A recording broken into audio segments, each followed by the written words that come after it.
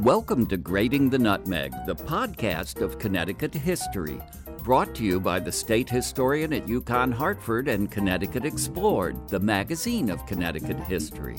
I'm Walt Woodward.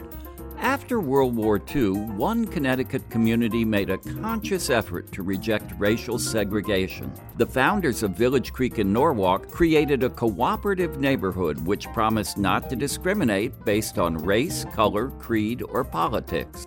Over the next decades, the villagers faced criticism from many quarters, but the community survived and thrives today. In this episode, Natalie Belanger and Melika Bloom of the Connecticut Historical Society take a look at the founding of Village Creek and some of the challenges it faced over the decades.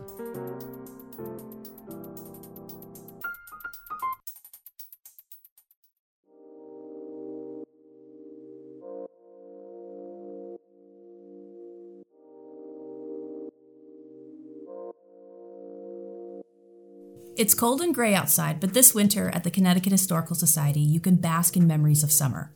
Our latest exhibition is a traveling show from the Smithsonian Institution called Patios, Pools, and the Invention of the American Backyard. It chronicles the ways that outdoor living for Americans transformed after the end of World War II. The backyard as we know it developed in the 1950s, as America was emerging from the shadow of World War II. It was shaped by facts of post-war life, returning veterans, the GI Bill, and an affluent and growing middle class. Builders met the demand for housing by creating new suburbs. Together, these forces led to a dramatic rise in homeownership. In Connecticut, the homeownership rate rose from 40% in 1940 to 62% in 1960. It's easy to look back on this period as a kind of golden age. The hardships of the Great Depression and the war were over. Americans were prosperous. They had leisure time. And especially for those moving from the cities to the suburbs for the first time, homeownership meant the luxury of privacy. Patios and backyards replaced front porches as a center of social life. The backyard became an extension of the home, a place for entertaining, cooking, and relaxing, away from the bustle of the street. Magazines promoted the modern backyard, while companies quickly developed products designed to lessen the burden of maintaining these outdoor spaces. Of course, when land resources and income were limited, backyards often looked very different than what was pictured in magazines. A private backyard oasis was not a reality for everyone. In cities like Hartford, shared public space, like playgrounds, parks, pools, and porches, were where residents played, ate, relaxed, and socialized. There was both a class and a racial element at play. As many white Connecticut residents were flocking to the suburbs, people of color were having trouble purchasing homes of their own. Organizations, such as the National Association of Real Estate Boards and the Federal Housing Authority, were complicit in using restrictive policies during the housing boom after World War II. Redlining, blockbusting, and exclusionary real estate practices maintained segregated neighborhoods, and people of color struggled to see homes and get mortgages under the illusion that property value was directly associated to race. The model of the new suburban development was Levittown, built in the late 1940s on Long Island, a mass-produced community of over 17,000 homes. The Levitts built other developments, including in Pennsylvania and Puerto Rico. Their business model was emulated by builders across America. Levittown houses featured uniform, interchangeable, factory-assembled parts and pre-cut lumber.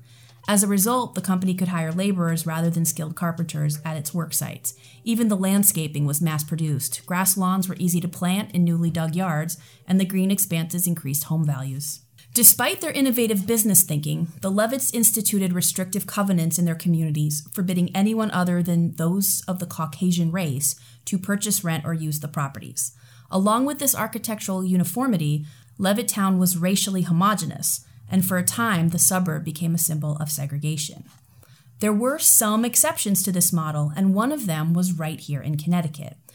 The Connecticut Historical Society is fortunate to have recently acquired the records of the Village Creek community in Norwalk. Our exhibit developer, Melika Bloom, combed through this archive while planning our exhibit, and she joins me to talk about this special community. So, Melika, tell me about Village Creek and why it's so special. So Village Creek is this quiet little neighborhood located on the Long Island Sound in the south part of Norwalk, Connecticut. It sits on about 37 acres between these two tidal inlets, and it's a stop on the Connecticut Freedom Trail and was even added to the National Register of Historic Places in 2010. Why was it added to the register? So for two reasons. One, because of its mid-century modern houses, but also its experimental cooperative structure, which focused on racial and religious tolerance. Village Creek was founded by a man named Roger Wilcox, along with his parents, sisters, and sisters' husbands, who felt strongly that racial and religious discrimination was simply wrong. When they decided to buy land to build a community, they also decided that the community should be a cooperative based on the Rochdale principles of equality and non-discrimination. Okay, could you enlighten me as to what the Rochdale principles are? Because I have never lived in a co-op or participated in one. Sure. So the Rochdale principles are a set of ideals for the operation of cooperatives. They're still in use today by cooperatives across the world, but they were first set out in 1844 by the Rochdale Society of Equitable Pioneers in Rochdale, England. And these ideals have formed the basis for the principles on which many cooperatives have been founded upon and continue to operate on. There are 7 main principles. These are open and voluntary membership, democratic member control, member economic participation, autonomy and independence, education, training and information, cooperation among cooperatives, and concern for community. Okay, so that's a lot of directives. How did Village Creek put all of that into practice? What did they actually do on the ground? So the Village Creek community consisted of people of all ages, colors, and backgrounds. This included artists, lawyers, doctors, veterans, teachers, professors, plumbers, factory workers. The list really could go on. Basically, it was a very diverse community, which was their initial goal, and the diversity benefited the community in many ways. For example, it helped to avoid the need to contract out labor, because surely there was a Village Creek resident who could tackle the project. Part of this cooperative nature of Village Creek meant that committees were formed, and these committees sort of overruled the everyday and weekly and monthly life of how Village Creek operated. Some of these committees included the Architectural Control Committee, the Harbor Committee, the Beach Committee, Social Committee, the Maintenance Committee, Nominating Committee, Security Committee, Playground Committee. That list could also go on. Residents banded together to organize annual parties, holiday gatherings, trick-or-treat extravaganzas, and they also organized against large companies like CL&P and other small businesses that were threatening the ecology of their waterfront and general quality of life for their residents. How successful were their efforts against big businesses, against the utilities like CL&P? How far did that go, and did they have any success? The Village Creekers fought quite hard against CL&P, and they tried to block their efforts to build a coal power plant on the nearby Manresa Island. They eventually lost the big fight. The power plant was still built, but they won a small fight. It was built with environmental regulations that were virtually unheard of at the time. I don't know the specifics, the engineering specifics to that, but I know that it was one of the best in the country. Unfortunately, there was an oil spill in 1969, 10 years after Village Creek was founded, that really did enormous damage to their waterfront, killing off important marsh grasses, which released a lot of mud into the harbor that they had been working so hard to dredge and maintain. So they were kind of right in their desire to not have this plant built right at their doorstep. Right. And a lot of the things in our collection are the dredging reports. This is pre oil spill, so they cared a lot about maintaining their harbor. So I think this was a big hit for them. Because their location on the water was really central to their choice of that. Right. Right. A lot of the residents owned boats and moved there because they wanted space that they could sail their boats year round. So, yeah. Can you tell me more about the collection we have here at CHS? Like, what exactly is in it, and how is it useful to researchers? Sure. So our collection of materials on Village Creek is large and growing. Our initial amount of materials came in a few years ago, and we actually recently just got a whole nother slew of materials, which I have not looked at yet. But the collection that I have seen holds records of all aspects of life in the community. This includes records of parking lot restoration projects, board meeting minutes, budgets, bylaws, harbor dredging, as I mentioned before, affidavits, their annual newsletter, records of purchasing ladybugs and praying mantis to help eliminate mosquitoes and other pests, which I thought was fascinating, and a whole folder on controversies, which is, of course, my favorite. But there's actually this one line of text surrounding Village Creek that I want to focus on today. I came across this line when I first started doing research on Village Creek.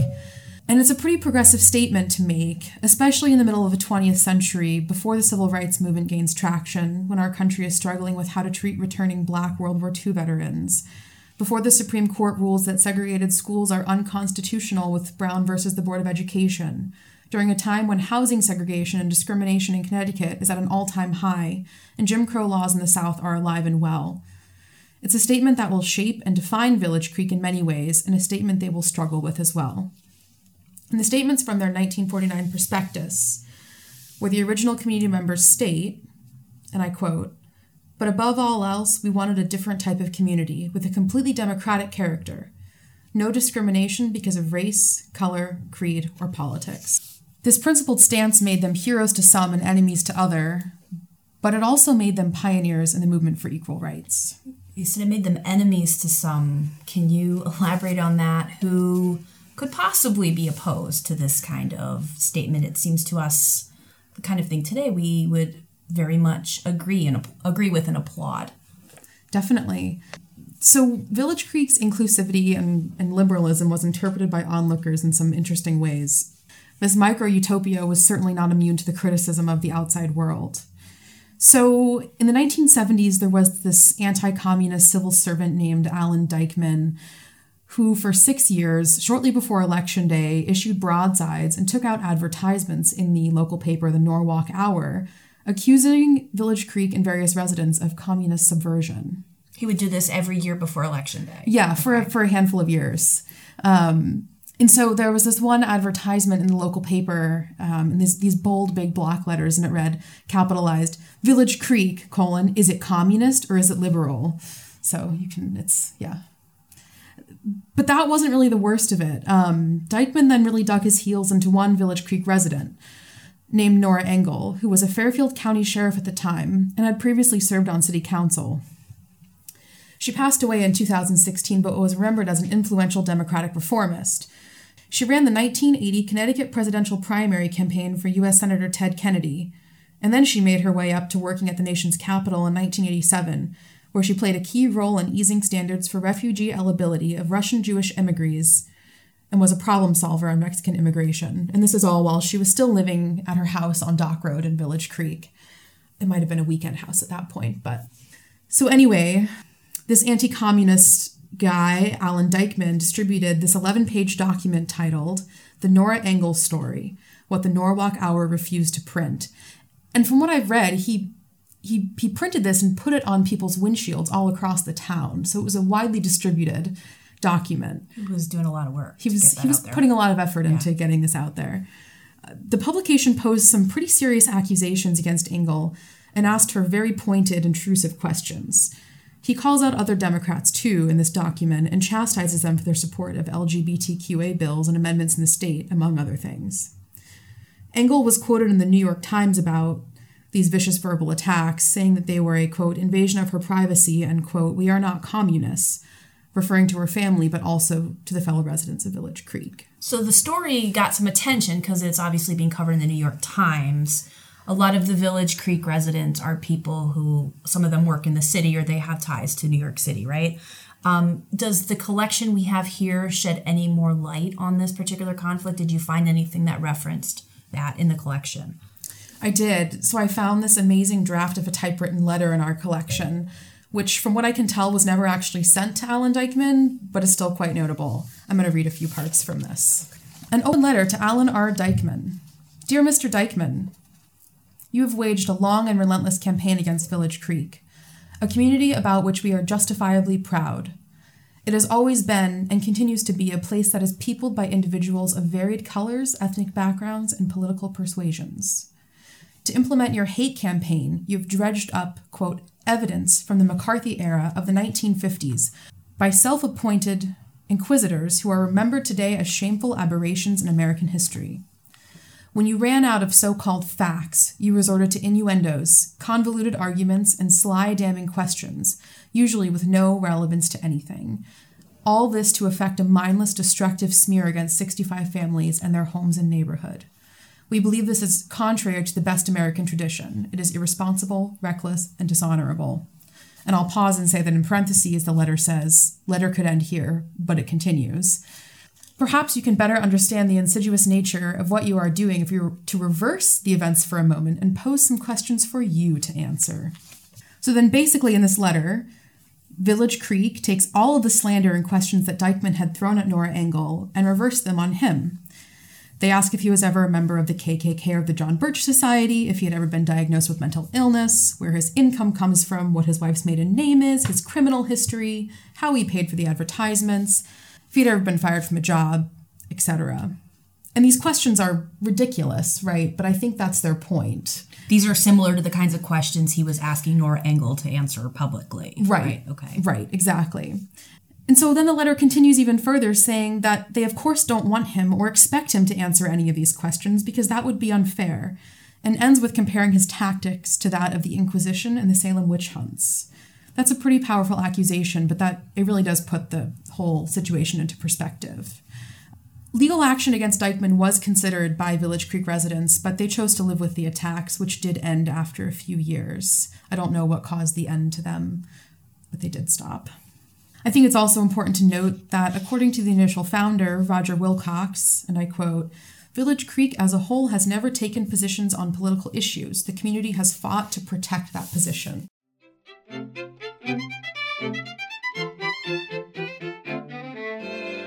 I'm Walt Woodward. I want to tell you about a brand new initiative by the Office of the State Historian and Connecticut Humanities. It's called Today in Connecticut History.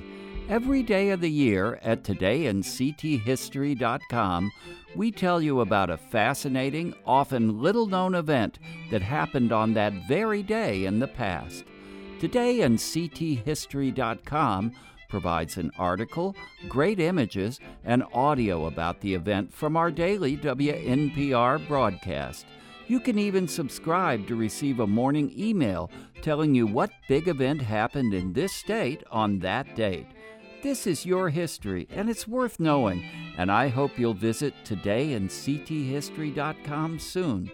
Todayincthistory.com, because big things happened in this state on this date.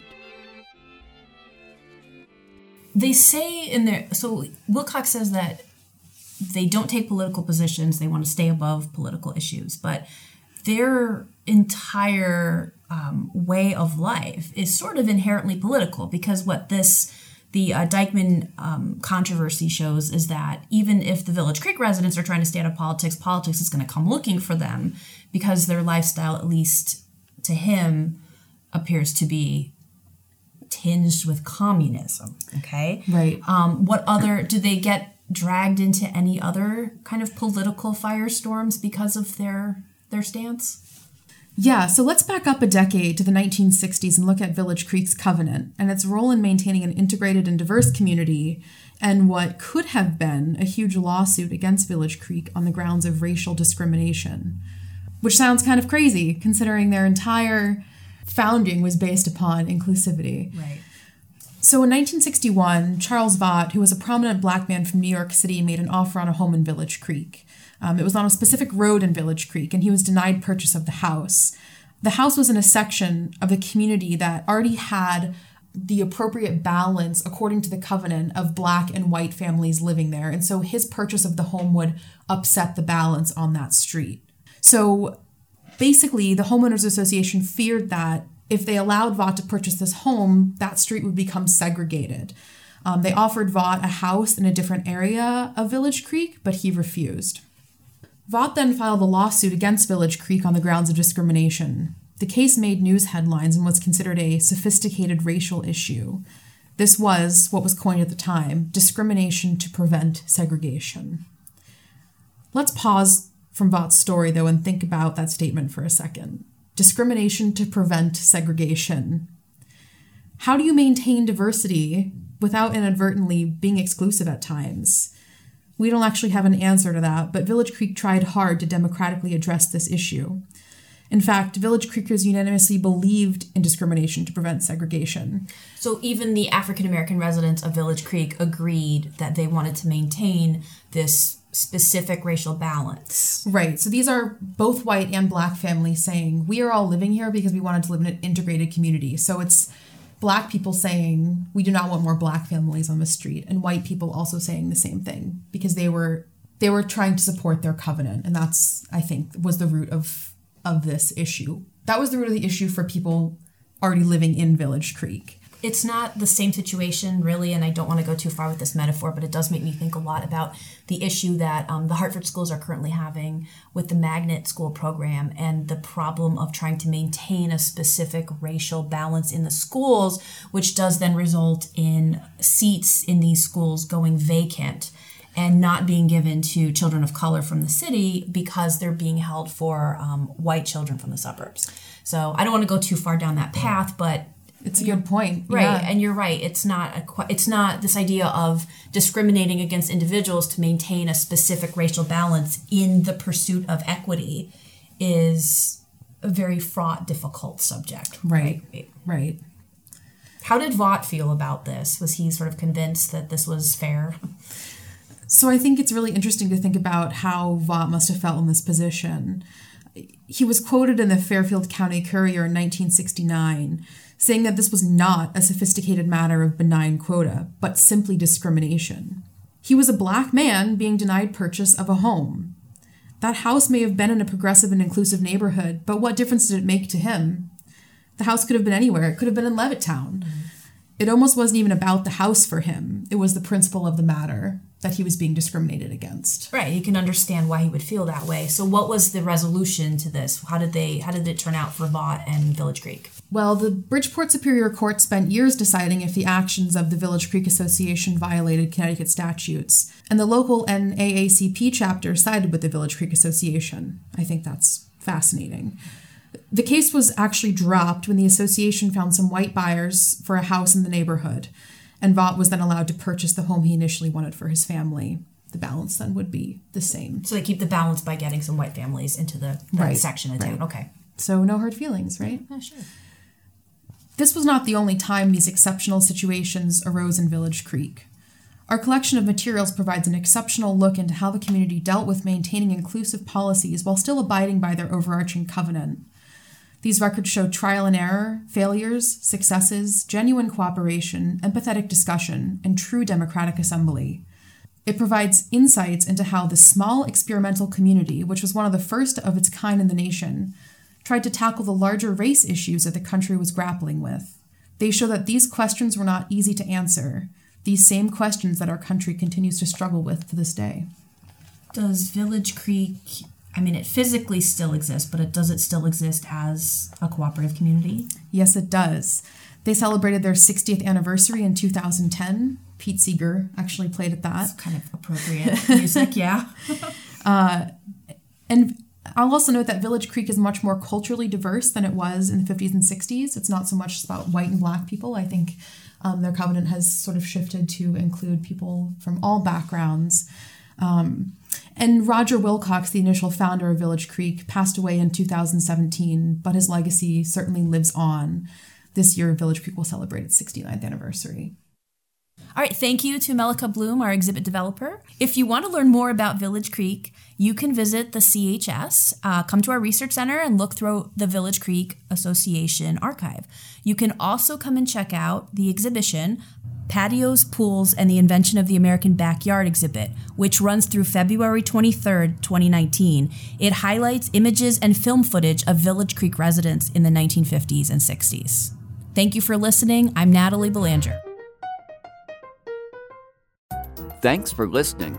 If you'd like to learn more about the Village Creek Association, visit the Connecticut Historical Society's Research Center and visit their special exhibition, Patios, Pools, and the Invention of the American Backyard, a traveling exhibition by the Smithsonian Institution on view through February 23, 2019. And for more great Connecticut stories, subscribe to Connecticut Explored, the magazine of Connecticut history. The current issue is about our creative history, and the upcoming spring issue explores in a surprising variety of stories how important water is to Connecticut's history. Find out more at ctexplored.org. We wish to thank Natalie Belanger, CHS Adult Programs Manager, and CHS Exhibit Developer Melika Bloom. This episode was produced by Natalie Belanger and Patrick O'Sullivan. Music on this episode is by Miles Elliott. This is Walt Woodward, hoping you'll join us next time when we take a road trip to Sharon to find out how the doctors in this small Connecticut hill town have been the force behind centuries of improvements in American medicine. Sharon Cures, next time on Grating the Nutmeg.